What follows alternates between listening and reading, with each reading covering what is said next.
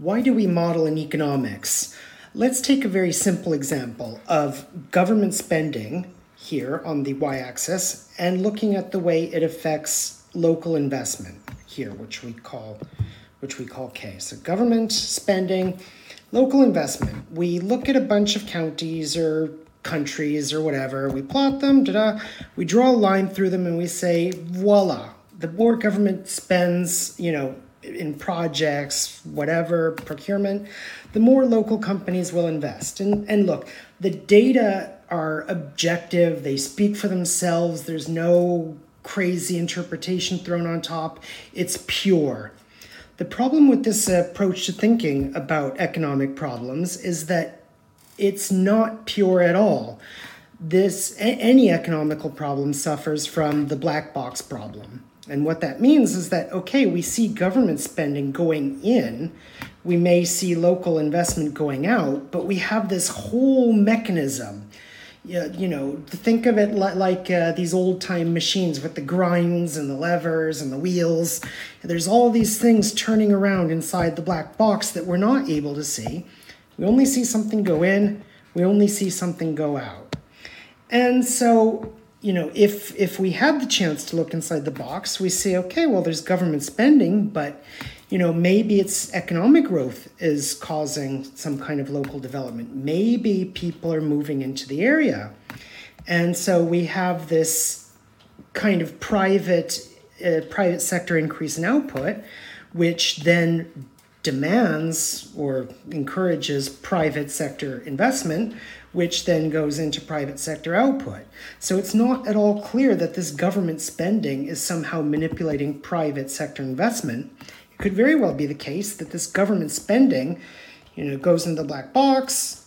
Maybe it has an effect on output. Maybe output, it's definitely measured by government spending.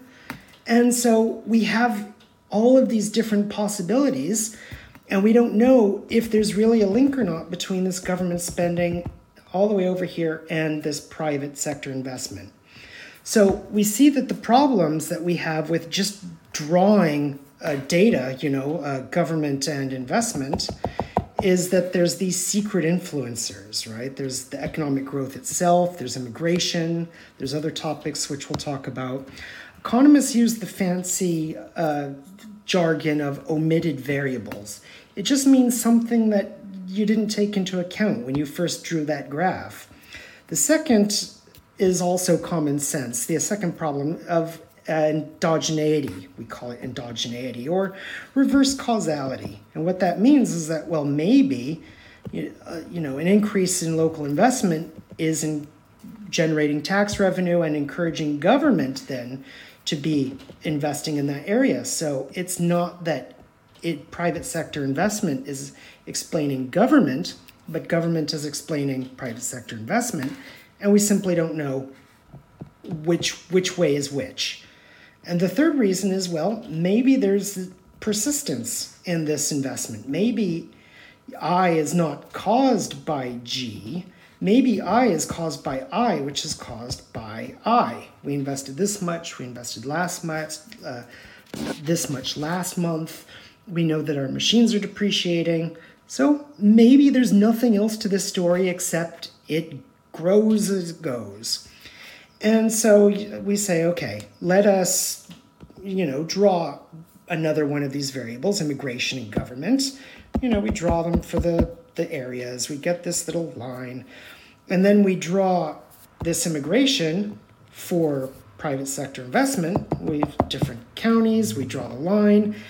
And so we see, okay, well, government spending is actually working through this immigration channel that, we didn't really think about at the beginning, right? We just drew this, this general graph, and we said, voila, government spending has this effect. But if you don't look at the people at immigration, you've completely lost the plot. So why do economists love models? And by models, you think of it as just drawing boxes and arrows, right? Some variable, some issue, something causing something else. Consumption, then leads to investment. People want more bread, so bread makers invest more in their machines. Investment causes more investment. I won't go into that. Government spending may be causing this through a host of ways. Foreigners, exports, imports, sending bread abroad, knowledge, new bread making. People love different varieties of bread. Maybe there's monetary effects. If you're a monetarist, then you may not really love this whole real economy explanation and say, no, it's about, the Federal Reserve or the ECB. Or, if you're an old-timey Scottish Enlightenment thinker, savings. We have to look at savings, savings, investment, even though the two are, by an accounting identity related to each other. And I've actually seen where people try and explain savings and investment and not realizing that they're just an accounting identity of each other. So which one of these models do we use, right? We were talking about these kind of economic variables, but there's whole other disciplines and whole other communities which say, no, we have to look at social structure. We have to look at how people congregate in order to know how they invest. We have to look at history, historical lock-in, right? What is it? Frankfurt's always going to be Frankfurt. New York's always going to be New York. Maybe, you're an old-time German economist and you just believe that people love work. And so there's this investment occurs because of some deep-seated cultural principles. Or there could be just some other factor that we don't know, but there it is, and it's leading to investment. Now, we don't know which one of these approaches to use. If you run a regression, okay, yeah, that's true, that's significant. So what do we do? And for economists, boxes and arrows are an explanation for these alternative views of the world. They are the way that we explain the regression. Regressions do not speak for themselves. Data do not speak for themselves. We need some kind of way to say, here's government spending. What mechanisms, what channels does it use? And do they actually exist? Are they valid in themselves? So let's consider this, and one of these ideas I just mentioned, this endogenous growth theory, this love of discovery. Maybe let's think about Silicon Valley, and there's a group of people there and they love to discover things, not because the government is, pumping them with money, but because they just love to discover new things. And so if you believe this story, then it's not government spending, which is encouraging investment. It's this love of discovery, which is causing an increase in government spending, causing an increase in investment, causing this increase in migration. This is the kind of secret, unexplained, omitted variable that, if you simply plot government and investment, you see a positive relationship, but actually there's this other variable, love of discovery, which is pushing both of them. And no regression is going to tell you this. So that's the reason why we love models. Now, in the social sciences, you're going to see 95% of the papers throwing things into regression. And I won't explain what regression analysis is. Think of it just like putting dots on a graph and drawing a line through them. And so the view is that, look, we just shove a bunch of variables into this slot machine. Consumption, investments, whatever. You pull the handle, and out comes, ding, the truth. And so people just throw in these variables. They say, look, there's some kind of relationship. We have to control for. And that just means, we're removing all these ways that variables influence each other, and we're going to get some slot machine view of the social sciences, throw in the variables, get out the truth. The problem is that it's that nature is not linear and it's not additive. The regression model is not the way to think about economics or the social sciences. In a very simple example, you can think about labor being made bigger by this love of discovery. Okay, it's not made bigger. It's not like, a love of discovery adds 2 or 3 extra workers. It actually makes the worker bigger, more powerful. It has this snowball or geometrical effect. And anytime you have this, you're going to have a very complicated type of regression analysis. So it's not that you're simply, taking workers and adding the capital, you're making them bigger in some way. They work together, they're complements. So what does this mean for the way we think about economics? Well, if you look at any paper in economics, it's always the standard format. It's never, ever going to change. Literature review. What have people found in the past? Model. This is the conceptual part. This is where people get confused. They think, if I replace this with a literature review, I'm fine. There's some theory out there. I'll just say other people talk about the theory. But like we just said in the past, well, what theory are you talking about? Love of work, social structure, monetarist approach, Marxist approach, where you look at power, and pyramidal social structures. And that's not a literature review. You have to use theory to guide where you shine your spotlight. So once you decide on the conceptual approach, then you work out this empirical approach with the different methods. And then finally you say, well, what does that mean for, us as workers, policymakers, etc.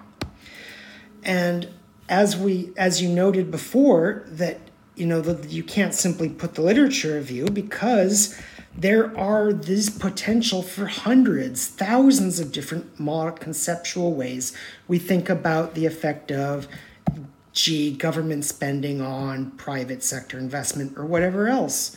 If you're a Marxist, it's completely different. So the reason why economists use models is to open the black box, is to say, we cannot see it in practice. Let us postulate different mechanisms for the way government spending is working. The gears are turning, and you have some private sector investment. Theory is the only way to see inside the black box.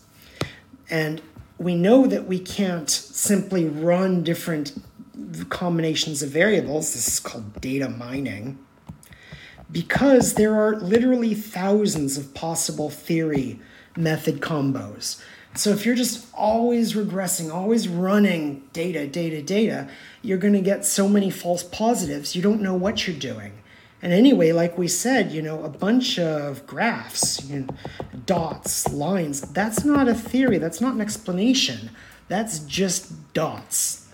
So the way that we have addressed this problem in the last 20, 30 years, where the other social sciences have failed to keep up, is moving from regression to, let's call it a Bayesian or a statistical approach. In classical regression, you take this big multidimensional cloud of dots, you shine a light and you splash them right on a wall, one of the walls, G, K, some variable, and that's supposed to be controlling for. And, mathematically, it's supposed to be saying, look, we're stopping the influence of something, looking at the influence of something else. That's not really how it works.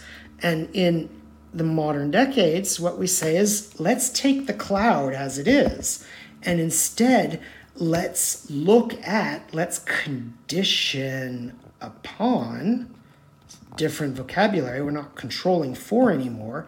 We are conditioning upon some amount of government spending growth.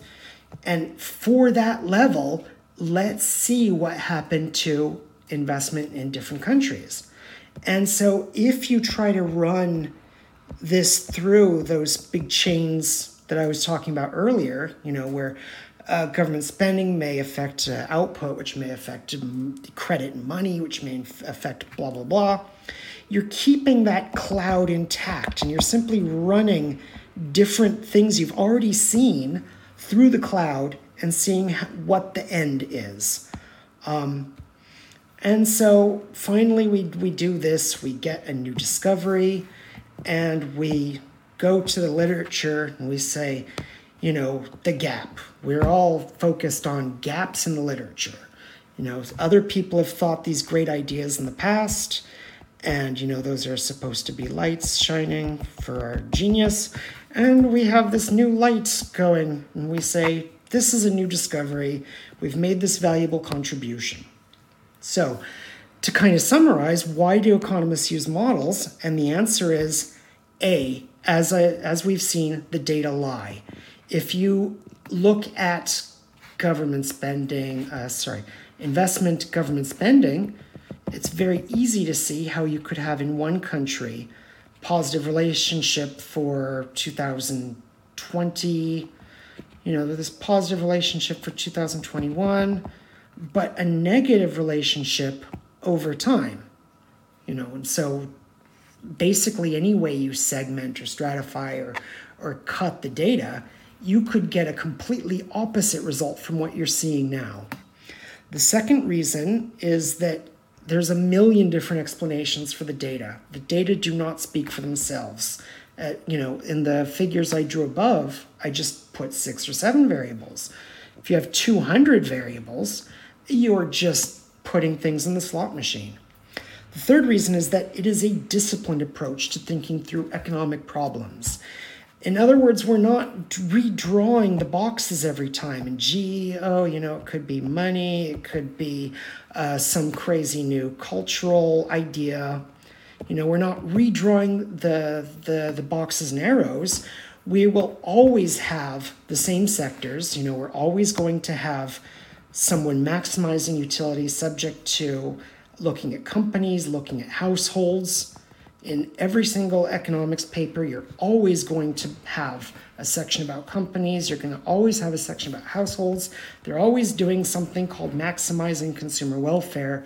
And that is what we agree on as a profession. That's how this wall of progress, or Tower of Babel, or whatever, that's how we grow it and build it over time. As we agree on something, we have data prove it, and then we go on to the next thing, right? Like I said, it's this literature. It's basically this road of progress that we're trying to contribute to, and that is the model. The model is reality. That is the way we think about life. That's a view of a reality that we cannot see. And it's mutually exclusive, collectively exhaustive. So we're not just throwing variables we heard from our cousin yesterday. And it's falsifiable. So we make sure that when we put our little boxes and arrows in the black box, we can say with some statistical precision that yes, this is true or this is false, but under these conditions. So every truth or falsehood has some conditions under which it's true or false. And that's probably the most important takeaway from this model-based thinking, is that it gives you this rigorous set of conditions. Well, government spending does affect private investment if A, B, and C. And finally, and probably most importantly, especially if you have to read papers, is that it provides a story. It's not just data mining for data mining's own sake. I'm sure all of you have read papers where it's just, here's a bunch of variables, here's a bunch of literature, and there's a big long list of books that the author didn't read, but they have to throw them in because, they have to look scholarly. And so here you go, that's the result. But it's not a story. We were so attracted to Marx because his books tell a compelling story in a compelling way. It is art as much as it is science. And just like art uses its own models, and we study them in art history, etc., so does science go through its own models.